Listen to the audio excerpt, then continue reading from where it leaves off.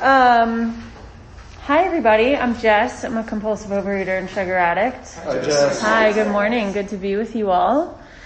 Thanks to Katie M for suggesting that I speak. She was supposed to speak today and something came up.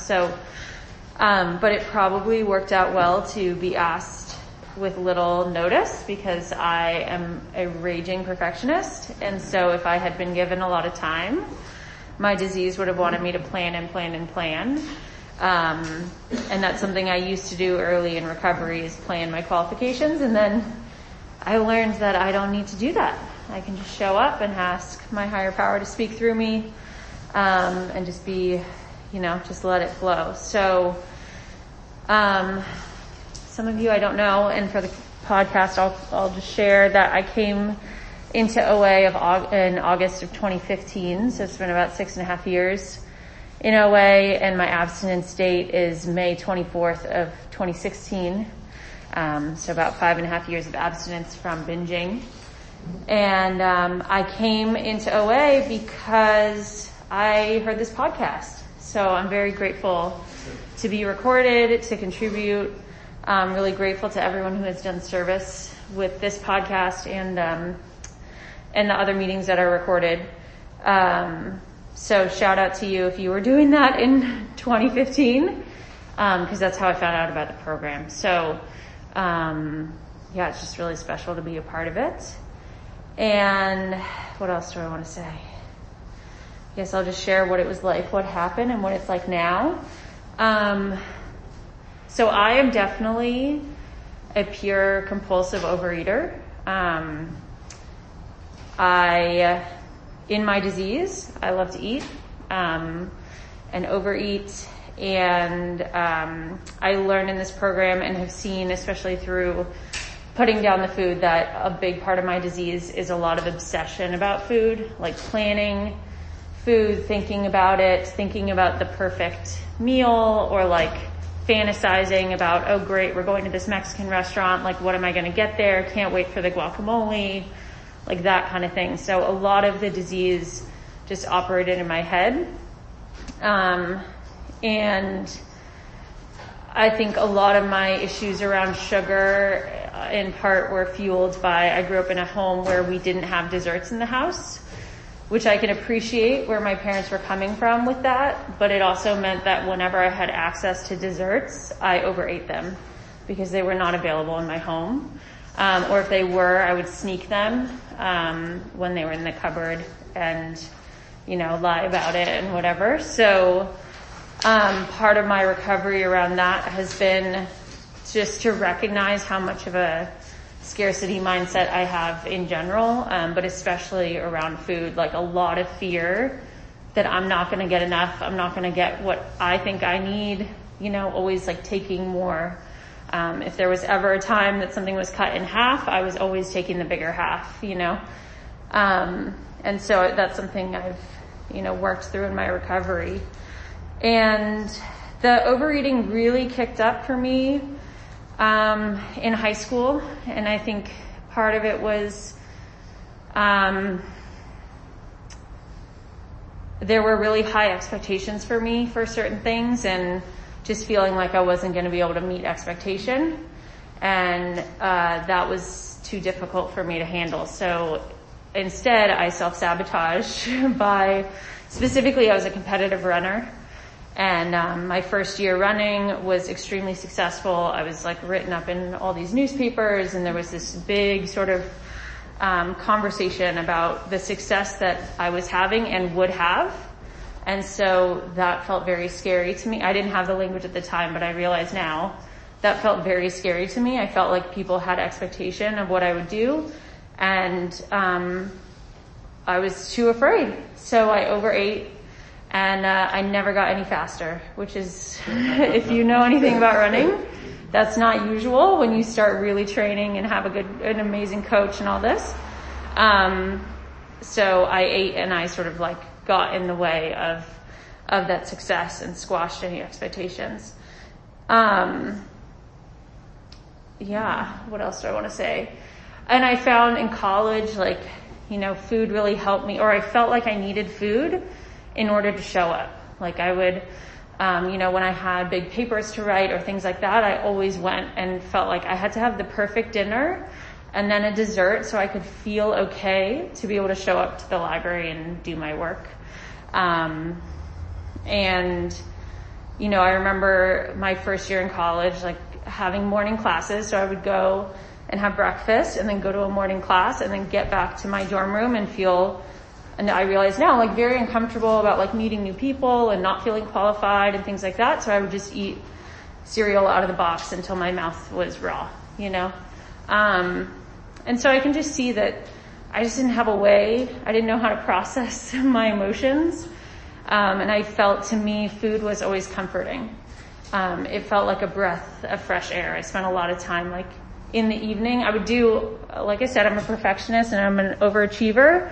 I literally got straight A's. In grad school, I got more than 4.0. Like I was just so work, do. In college, I was the president of like every club. And so at night, to kind of relieve myself after all of that doing, I would come back to the dorm room and then, eat. And that was sort of like my way to breathe. And so, I think I'll end there on what it was like, but I'm so glad this program has taught me other ways to breathe, including physically breathing, taking a breath. And I no longer overschedule. I don't overbook myself. And I have other ways to like release, and find comfort that isn't in food. I found out about this program by someone who, had an issue, who also has an eating disorder. She talks about this podcast that, it was really helpful to her. And so I found the podcast and listened for a while and finally made my way into a meeting in New York City. And, I remember going into the building and getting in the elevator and two people, saw each other and they hugged and they were like, hey. And I was like, oh my God, people are friends here, I'm just here to listen and get out, right? I didn't want to talk to anyone. But I did end up loving the meetings because I had never heard people talk about the things that they did with food that I did. Things like eating out of the trash can, eating and burning your mouth because the food's it's too hot, eating moldy food, all these things. And so I felt really validated in the meetings, but I absolutely did not want to sponsor. There was no way I was doing the steps for sure. And I absolutely didn't want to hear about God. I almost left because of God, and I'm glad I didn't. So I just stuck around because the meetings were so comforting to me. Just want to see where I am. And, a big part of my recovery has been just right-sizing the ego and humility, And so as it says in the literature, becoming teachable. So over time, being willing to say, okay, I keep relapsing. My home group in New York was a Sunday 11:15 meeting. I love that meeting. But I would binge usually on Fridays and Saturday nights. So I would keep showing up to this meeting like the morning after binging. And it was I just like couldn't do it anymore. It's like I'm so tired of waking up and the shame and just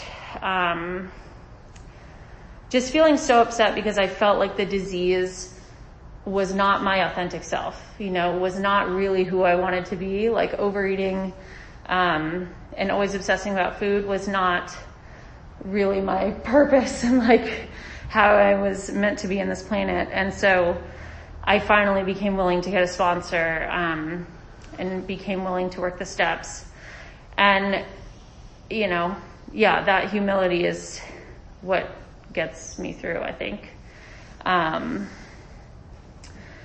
So I do want to share about, for me, like step 2 has been so important because, like I said, I was very resistant to hearing about God, and I came with no spiritual background, probably would describe myself as atheist, and that's in my family as well. So it was a big kind of hurdle for me of getting comfortable with the concept of a higher power.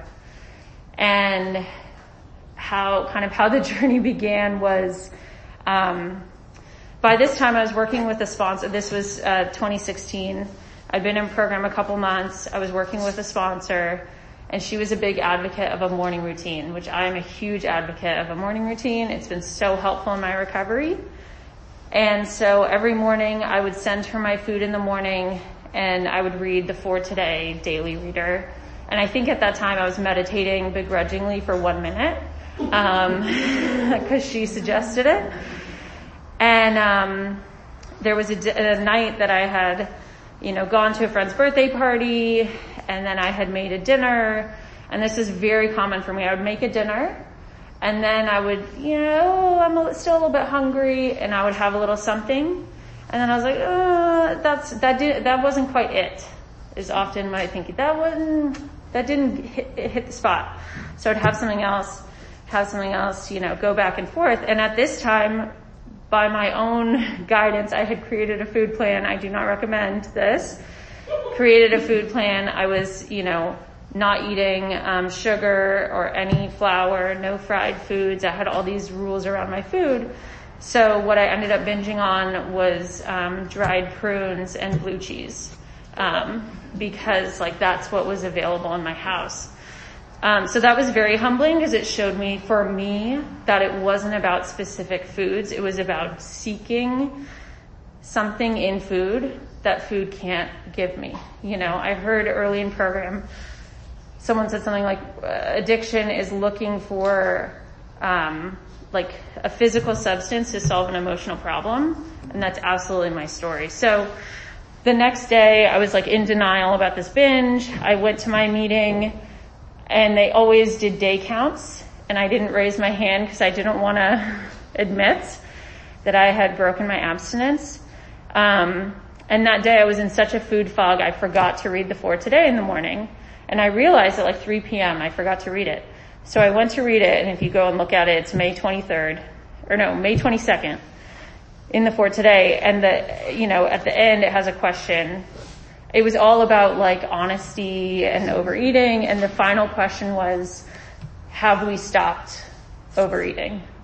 And I was like, oh my God, I haven't. The honest thing is that I overate last night. I binged.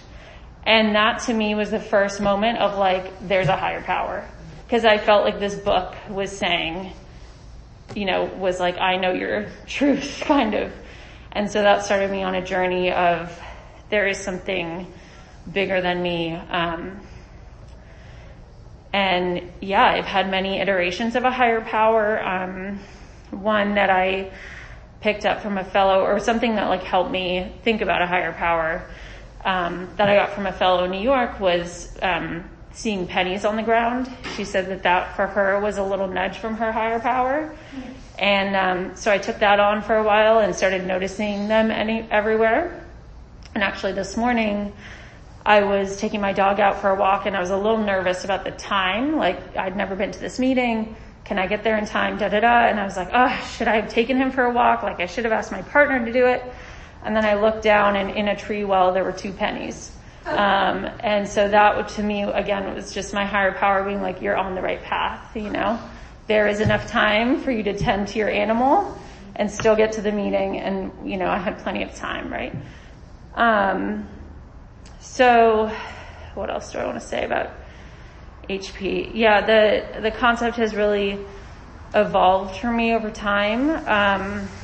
But what I've learned is that for me, I need a really gentle, loving higher power, because I am innately very do it the best, do the most, go. And I'm so grateful that I've had 2 sponsors in this program, and they've both just been so gentle. When I would call and say I relapsed, the response was not, get to a meeting right now. What are you doing? Work harder. It was thanks for the honesty, right? Thank you. How are you feeling? Thanks for telling me. And that's really worked for me, because, I am very self-motivated, but I just need that love and care, because that's not what I was giving to myself. So I have 5 minutes. What do I want to share about?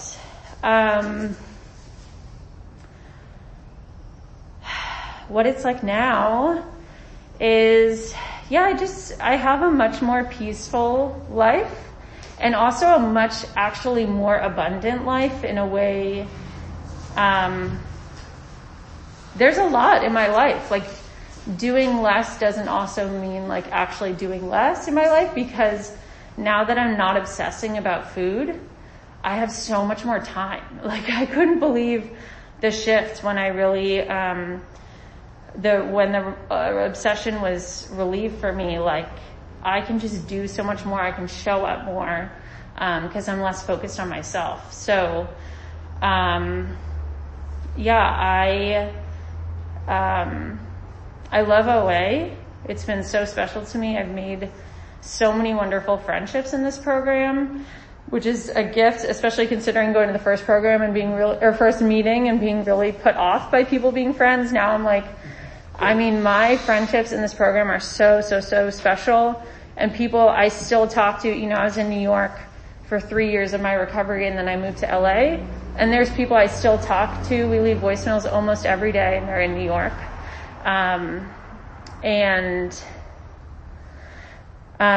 I sponsor. I sponsor several people. I have a sponsor. And what I've been taught in this program, especially by my first sponsor, is all I have is my experience. This is something I wanted to say at the beginning of the podcast, is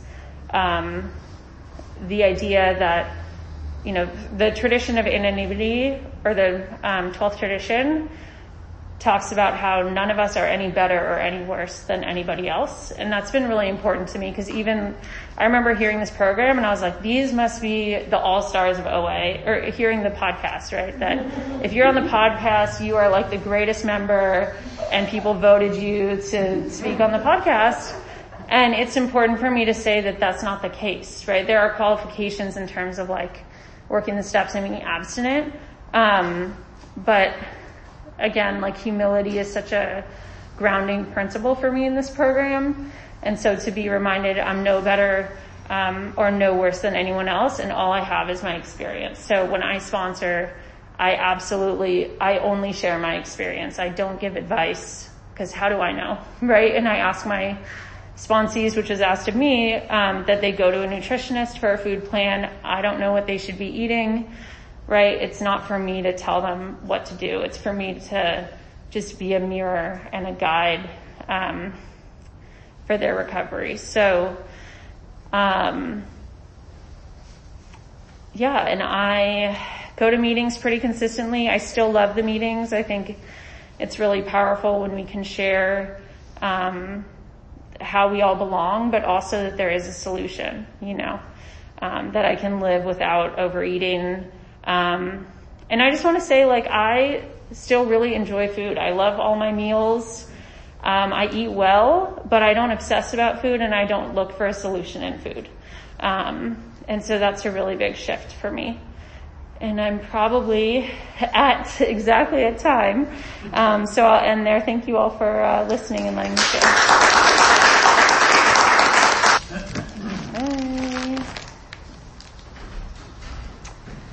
This is the time for questions only. There is no sharing at this meeting. If you need to share, please do so with any one of us after the meeting. Also, please remember that the opinions of the leaders are my own and not those of Overeaters Anonymous as a whole. When asking questions, you need not identify yourself.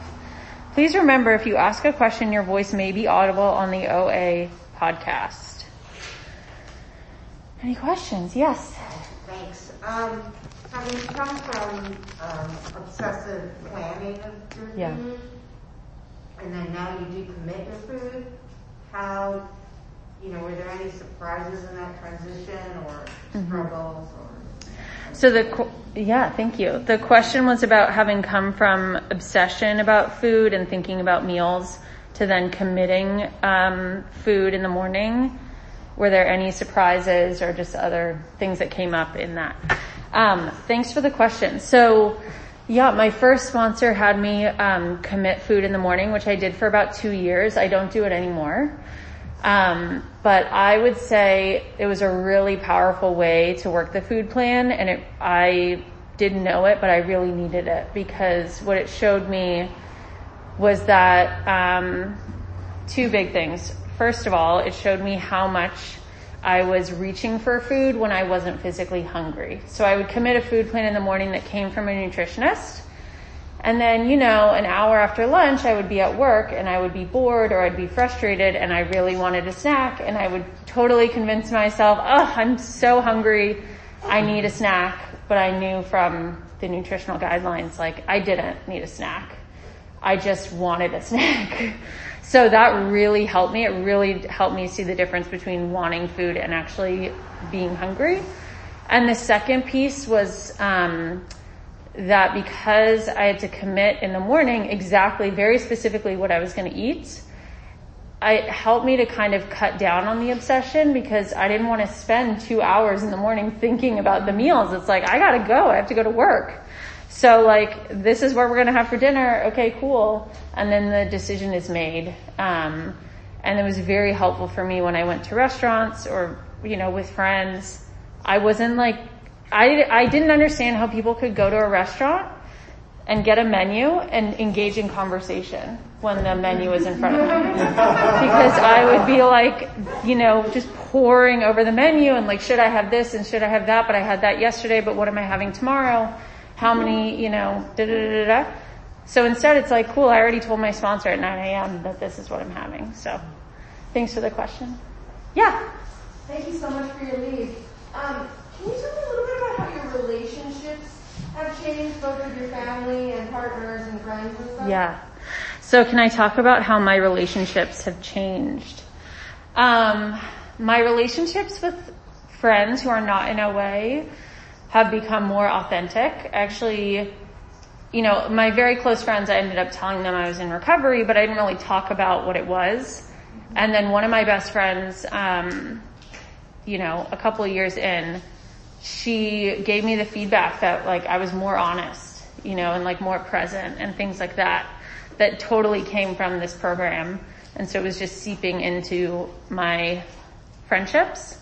I have found it hard with some friendships where I realize the depth of this friendship is not the same. Our conversations are a little more surface level. And I find that a little bit challenging because I'm so used to calling a fellow. And it's not what are you doing? How's the weather? It's what's going on? Tell me your fears. And so I've had to have a little bit of patience and grace because I'm reminded that the depth of honesty that I've gotten has been through 6 years of a 12-step program. And I didn't have that before. I wasn't that honest. I absolutely used to lie all the time. So I can't judge other people for not going to that same emotional depth. With my family, I'm really glad I've been able to be honest with them. They know I'm in recovery, but I do see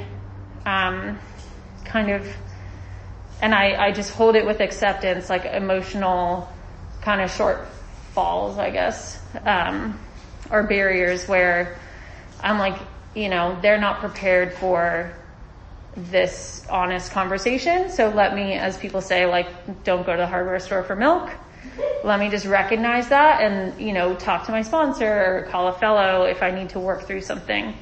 But I would say on the whole, my relationships have been improved. And, I'm in a partnership with someone. It's been almost 5 years. And we absolutely would not have that partnership if I weren't in recovery. I can see that 1,000%. The last thing I'll say on this is I'm so grateful in this program. I've been taught to focus on my side of the street. And so in a partnership, things come up, disagreements, whatever. And to just keep it on myself has been a very challenging and important tool, I always just own my side. And he's welcome to own his side or not, but that doesn't matter. It's just, am I owning my side? And I think that's really strengthened our relationship. So I'm very grateful for that. Yeah. Yeah, I'm just wondering, when you eat, do you plan your food what you're going to eat, but how do you keep your word with what you're going to eat? Do you change your mind suddenly? Oh, I said this, I'll have this instead. Is that okay? And then when I do that, my food starts to get sloppy. And when look forward to, oh, you're going to have this, you make this commitment. Right. Oh, I saw this something different, I'll change that. You know, Right. and then it gets sloppy, you know. It's Yeah. like you don't keep your word what you want to eat. Like, Totally. for example, let's say you have a bowl of cereal for breakfast, but when you get up in the morning, you see something else, and you'd rather have that than that. Yeah. Yeah, You know, yeah. This happens with me. It makes my food sloppy, and then I get into the food, you know. Yeah. And Yeah. I have a very bad habit of doing that, you know. Yeah, It's like, for example, I want something, I made our rat commitment, you're going to have this, you already made your agreement, then you see something different, and then you go to that, and then you think it's okay to change stuff around, like, just because you can have that, it's okay, it's the same, you know. Yeah, I understand. Yeah. I'm sorry. No. Thank you. I totally hear you. So the question is about, if you've committed your food and then you see something different and you want to make a change, At kind the of. last minute. Yes, totally. So for me, when I was committing, like I said, I sent my food plan, every day for about 2 years with a sponsor. And at that time, I could make changes in terms of like she wasn't going to drop me if I made changes, but it really wasn't in line with working the food plan for me to suddenly make a change. So for me, if I committed something and then I was, you know, at the restaurant and wanted something different, to me, that was like, oh, my disease is sort of, oh, it's a craving, that's a delicious food, that's going to be more fun, versus I've made this commitment and I'm committing to my abstinence. So for me, I didn't make those spontaneous changes when I was committing my food in the morning. I stopped working with that sponsor, and I had, you know, several years of basically learning how to eat and learning how to make sane choices. So now I no longer commit my food in the morning. So I have, and what I would say is like, I think I'm at a spiritual place and a grounding enough where I can make decisions in the morning, but I need to be mindful of when the decision is like based on that food is like tantalizing or it's gonna give me a rush versus like, I think what helps me is if I'm in a take it or leave it either way with either meal, right? Like, I could have that or I could have the other one. They both look great. Then I'm in a sane place. If I feel like I can only have, this has happened for me, like, you know, I'm hungry or I think I'm hungry and I want a snack, but it has to be this exact snack. That's the snack that I want. It's got to be that snack. I won't eat anything else. To me, that's the disease. I remember my sponsor saying, like, if you're hungry and you're willing to eat some carrots, then you're probably hungry. And that helped me because I was like, yeah, but if I only want granola with peanut butter and like it's so cozy and I feel, you know, that is like, feels like a warm blanket, then I probably want a warm blanket. You know what I mean? So, I'm not sure if I answered the question, but I really relate. It's like, for example, you want this, but you know damn good and well that is not okay to do, but you kind of imagine. And you think, oh God, yeah, that's okay. It's up to you. It's up to you. You get it's up to you, but it's not okay. Yeah. So sort of if you know deeply that, it's not what I would say is it's not a sane choice or you really want it. For me, that's where a lot of times, the tool of the telephone has been helpful. So really intercepting between the thought and the behavior. And so calling a fellow and saying, I really want this thing. And what I also learned in this program, my first sponsor used to say, like, there's no wrong decision. So if I end up eating the food, I'm not a bad person. I didn't fail. I got more information that maybe like, wow, I really need to deepen my spiritual connection, right? Or maybe that food is a little too loud for me and I'm going to take a break from having that food until it's, you know, less noisy. But it's not about, for me, it's not about like doing the program right or wrong. But it's really that honesty of like, is this coming from a craving place? Or is this coming from like, oh, that sounds great. Thank you. I'll have that. You know? Yeah. Thank you. A lot of people are moving around right now. Mm-hmm. And You started out your program in New York, now you're in LA, both two strong places of recovery. How has it been different moving to a different city, because all the fellowships are slightly different? Yeah. And, how has it impacted your program, and what have you had to do to adjust? Thank you. So how has moving impacted my program, and what have I had to do to adjust? Something for me that I've seen that's such a gift of this program is that, well, first of all, the fellowship is everywhere, but also, especially between New York and LA, there's a lot of crossover. So one of my lovely favorite fellows from New York had moved to LA about a year before I had.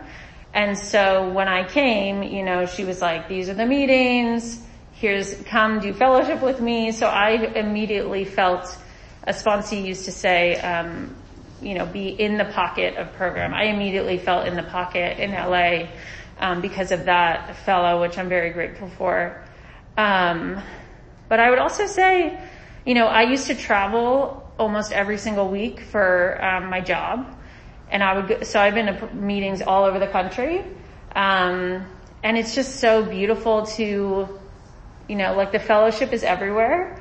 And I love that the formats are almost all the same. So I felt like I would just go anywhere in the country and go to a meeting and feel like, this is where, this feels comfortable to me. The only adjustment I would say is that, in my experience, LA is the only place where people clap after everyone's share. So I had to get used to that. Thanks for the question. Yeah. Thanks so much for your share, Jess. Can you talk a little bit about what the fourth step was like for you? Yes. Can I talk about what the fourth step was like for me? So I've worked the fourth step twice. And both times it's been such a gift. I love the fourth step personally. Because it really showed me my patterns of behavior or more so patterns of thinking that lead to certain behaviors, and then I do them over and over. So the fourth step, I really saw a pattern which my sponsor would call closed mouth syndrome. So not speaking up, and then, staying inward and then eating over it was a big pattern of mine. The fourth step, I think, illuminated a lot of judgment. Being very judgmental of other people's behaviors, thinking I know better, just a lot of ego. But what the fourth step really brought for me is seeing that I always have a part. And so that was really helpful, just knowing that in any circumstance, I have a part, but also discerning, I do have a tendency to take on things that aren't mine. So I had a really terrible breakup in college, and the person reacted in a way that, it was sort of violent and very difficult. And I said, well, that was okay for them to do because look at what I did. And my sponsor really clarified, no, their behavior was not okay. You don't have to own their behavior, but you can own what you did. So I don't know if I'm making that distinction well, but it really helped me see I do always have a part, but I also, other people's outsized reactions are not mine. Because I think I do have a deep tendency to want to avoid conflict and disappointment. So I'm always worried about how people are going to react. So if they react negatively, it's my fault, is sort of a narrative I've had. And that's not necessarily true. Some people react, and that's their stuff. That's not my stuff. But I'm really grateful for the clarity of the fourth step. And I will also say the first time I worked the fourth step, the food got really, really loud.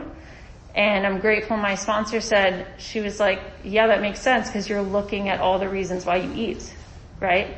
And so she was like, get it done, let's go, because I was picking up extra snacks and stuff like that. And that made sense for where I was. And so I remind my sponsees of that. And I can see, when a sponsee is deep in the fourth step and then they're like, oh, I'm obsessing about exercise. It's like, interesting. There's a parallel there. Yeah. Go ahead. Hi. Thank you for your share. Yeah. You mentioned that you are a perfectionist. And, Yes.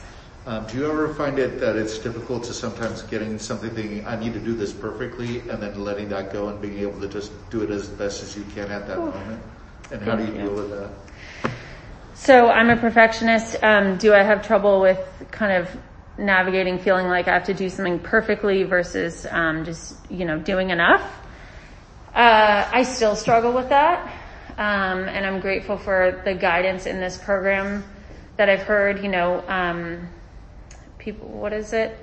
That it's better for something to be done. Like, I forget the phrase. I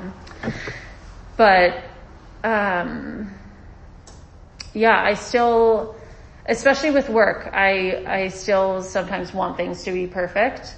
Something that has helped me actually is a fellow who also relates to being a perfectionist. She has said to me, Jess, our 70% is like other people's 100%. So it's okay. Like, chill out, just do it and, kind of keep it easy and you still do amazing work. Like, I have to remember that, what I do is enough. And, I think the bigger challenges for me is that the perfectionism has led to a lot of procrastination.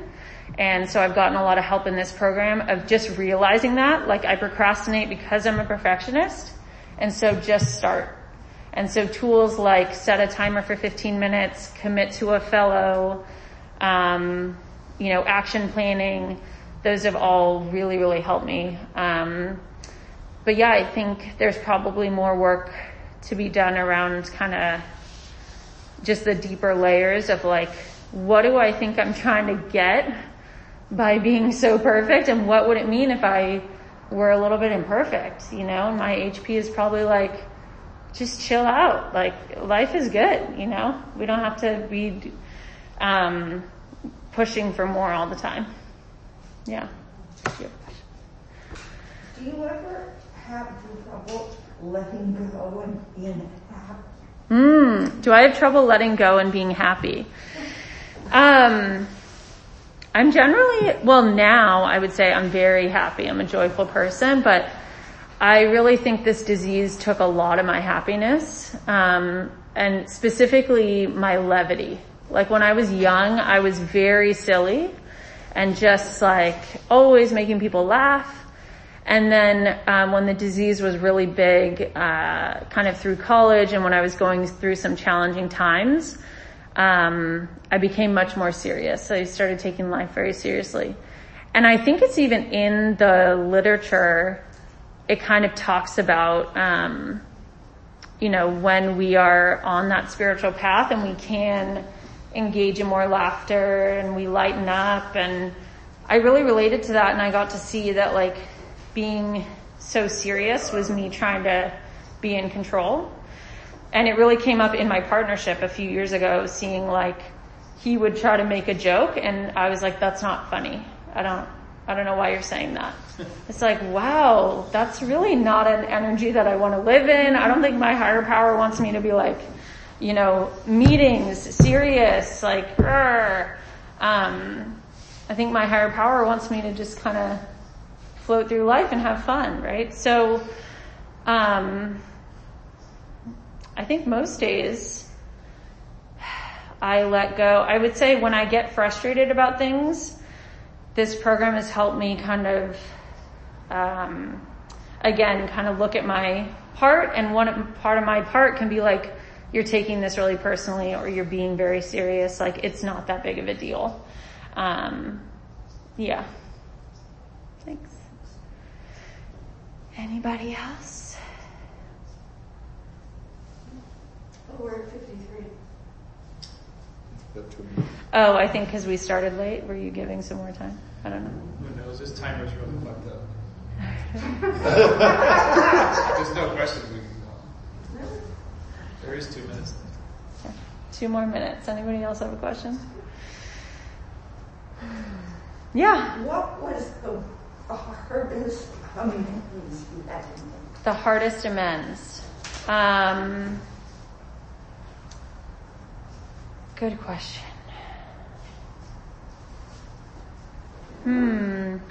It's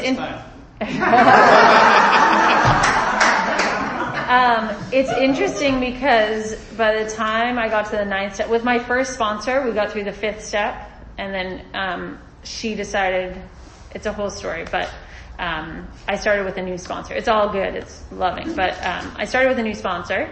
So by the time I got to the 9th step, I was like very ready for the 9th step, and my sponsor said, I suggest in your 8th step list, writing sort of a green list, like who do you feel ready, a yellow, and a red, the red being like, I don't feel ready. And I was like, they're all green, I can't wait, I'm so excited.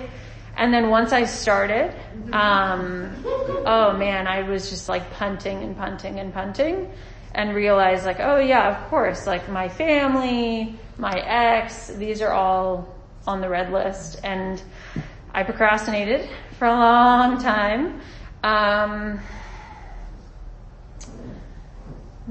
But then I think, by the time I got to them, for me, my experience of the steps, because both of my sponsors, there's never been a timeline. And so my experience is like the willingness and the readiness comes. So by the time I got there, I was ready. So, it was hard to call my ex and be like, I didn't know how she was going to respond. Would she answer the phone? Did she want to talk? Whatever. And we had a very beautiful conversation, and it was extremely healing. So I also think, like, looking back on it, I'm like, it was all great, but I did procrastinate for a long time. So, but my time is up, so I'm going to stop there. Thanks for asking.